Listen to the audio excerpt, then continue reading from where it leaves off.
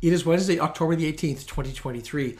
On the program today, the province of Alberta might want to leave the Canada Pension Plan and set up its own provincial pension plan. We're going to look at the latest news there. Also, Canada's newest inflation numbers dropped last month. We'll update you on that.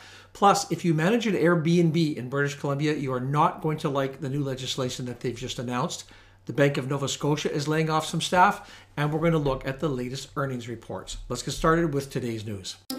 The Alberta provincial government held a town hall meeting on Monday, and they wanted to hear arguments as to whether they should quit participation in the Canada Pension Plan and set up their own provincial plan. About a month ago or so, the province launched an online survey, and they wanted to gauge how Alberta residents feel about the proposal. Alberta currently represents about 11.5% of Canada's population, but it is claiming that the province is entitled to $334 billion, or 53% of the pension fund. The stated purpose of this week's town hall was to hear from Albertans and to listen to their concerns so the government can theoretically make note and ultimately address the specific concerns and specific questions. Some popular questions that needed to be answered are things like the portability of the plan, things like who's going to manage, so the investment manager of the plan, death and disability issues. A caller also asked how the program would integrate with the current federal old age security system. For more information on the overall pension plan here in Canada, I will provide a link for another video that covers all that off. Another obvious question, which can't be answered yet, of course, is how many people would plan on moving to Alberta to take advantage of an Alberta pension plan if it's deemed to be superior to the current Canada pension plan. If Alberta were to withdraw from the CPP, it would need to provide written notice of its intent. It would have to draft legislation and establish an Alberta pension plan that is equivalent to what we have now. It would also need to start accepting contributions beginning the third year following the year in which it gives notice. And again, the benefits would have to be comparable to the existing Canada pension plan.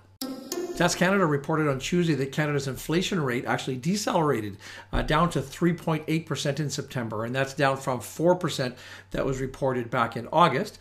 They noted that the drop in the cost of living was broad-based, which is nice. It affected goods and services, travel, durable goods, and some grocery items. On a monthly basis, for the first time since November 2022, the cost of living actually declined in September. The drop was only 0.1%, but at least it was moving in the right direction. Now, as is always the case, the price of gasoline affected these numbers. So gas prices fell 1.3% during the month, still up 7.5% from a year ago. If gasoline was stripped out of the inflation numbers, the rate would have come down to 3.7% and down from 4.1% in August. If you have any travel plans in the near future, you're going to welcome the fact that airfares declined 21.1% in September compared to this time last year. And yes, grocery prices did continue to go up, but they went up at a much slower rate than we've seen over the past number of months. On an annual basis, the cost of groceries went up 5.8%. And in what was excellent news for me, the price actually declined for bacon, grapes, and some types of cheese. Now, my guess here is that this most recent report will probably be a nice surprise for the Bank of Canada. It might just give them enough confidence to hold the rate steady at the current 5% when they meet next week. They're meeting again on October the 25th. The current odds are 20% chance that they will increase the rate, and that's down from 40% just a few days ago before these most recent inflation numbers were announced. British Columbia Premier David Eby and Housing Minister Ravi Kahlon, they announced the Short-Term Accommodations Act on Monday. And in the announcement, Eby highlighted the fact that thousands of homes used to be available either to buy or to rent, but are now off the market for people who are looking for a reasonable place to live at struggling to find accommodation. The province estimates that there are around 28,000 short-term rental units today that are operating in communities across the country. About half of those are not compliant with existing municipal bylaws. According to the new legislation, in May 2024, the province is going to make it mandatory that short-term rentals can only be made for people who are renting out a part of their principal residence. In other words, if you have a spare room or if you have a secondary suite within your home, you'll be able to rent it out, but only if you also live in the residence. Now, there are a couple of exceptions that have been carved out here. The new rule is going to apply to communities that have 10,000 or more residents, but resort destinations like Whistler, Tofino, Osoyoos, they will be exempt from that. And in addition, cities with a vacancy rate of 3% or more can also apply for an exemption. As part of the new legislation, the penalty for illegal operators will increase from currently $1,000 per infraction per day up to $3,000. Additionally, regional districts which don't have the current authority to regulate or license businesses because they're regional districts, they will actually be allowed to license and regulate short-term rentals as well. Finally, by next summer, short-term rental platforms such as Airbnb, they're going to be required to share data with the province, including information that is specific to the hosts. Now, in a battle of philosophical standpoint, I would say, Premier Eby, he said, if you're an investor and you're buying 3, 4, or 5 homes and using short-term rentals to make wealth, the message here is that it is no longer allowed.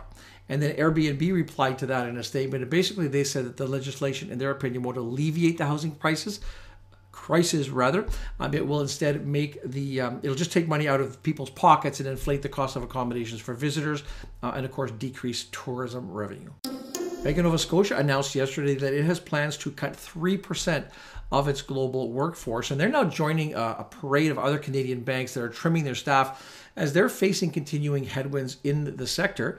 In a statement, Scotiabank said that these cuts are being made largely because customers have changed the way that they access their banking products and services. I think we could all relate to that. It's also a continuation of the bank's digitization and automation efforts. These cuts come on the heels of Royal Bank already announcing that they've cut 1% of their staff already and expects another 1 to 2% cut in this quarter. And also the Bank of Montreal has announced that it has reduced its workforce by 2.5%.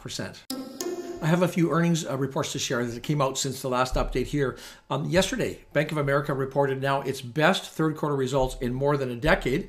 They reported 90 cents per diluted share, up from 81 cents a year ago. Revenue from the quarter was $25.17 billion. That's up from $24.5 billion a year earlier. Goldman Sachs also reported yesterday, and they reported, get this, a 33% decline in profit in Q3. And this is now 8 quarters in a row that Goldman has reported a year-over-year profit decline. They reported diluted earnings per share of $5.47 for the third quarter. That is down from $8.25 from the third quarter a year ago. Net revenues were $11.82 billion, down 1% year over year, and net earnings of $2.06 billion. Lockheed Martin also reported yesterday, and they reported fiscal third quarter earnings of $6.77 per diluted share. That again is down from the $6.87 a year ago.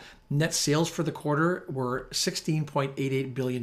That's up from $16.58 billion a year ago. Now for fiscal 2023, the company says it continues to expect its diluted earnings per share to fall in the range of $27 to $27.20. And they're expecting net sales of $66.25 billion to $66.75 billion. Johnson & Johnson reported adjusted earnings of $2.66 per diluted share. That's up from $2.23 a year ago. For 2023, the company said it now expects adjusted earnings per share of $10.07 to $10.13. That is up from the prior guidance of $10 to $10.10. Sales for the year are now projected to be in a range of $83.6 billion to $84 billion. That compares with its prior outlook of $83.2 billion to $84 billion. Earlier today, Morgan Stanley reported its third quarter earnings. It reported $1.38 per diluted share. That is down from $1.47 a year earlier. It is down, but it did beat estimates of $1.27 per share. Net revenue for the quarter was $13.27 billion, up from $12.99 billion a year earlier. U.S. Bank Corp also reported. They reported $1.05 per diluted share, down from $1.18 a year earlier. Revenue from the quarter was $7.03 billion, and that compares with $6.33 billion a year ago. Finally, today with our earnings numbers, Procter & Gamble reported its fiscal Q1 earnings this morning. It reported $1.83 per diluted share. That's up from $1.57 a year ago. Net sales for the quarter were $21.87 billion, up from $20.61 billion a year earlier. The company said that it expects fiscal 2024 earnings per share of $6.25 a share to $6.43, somewhere in that range. All-in sales growth for the current fiscal year is now projected to be 2% to 4%, and that compares with a growth rate of 3% to 4% that they previously had announced. Later today, we have reports from Netflix and Tesla. Those are coming out after market hours today. Tomorrow we have reports from American Express. We have a report from Schlumberger. As always, I will put a link for the Investing Academy in the description of this video. If you want to sign up for our weekly newsletter, every Saturday it comes out called The Pulse. I will put a link in the description here. Thanks for watching this video. We'll see you next week.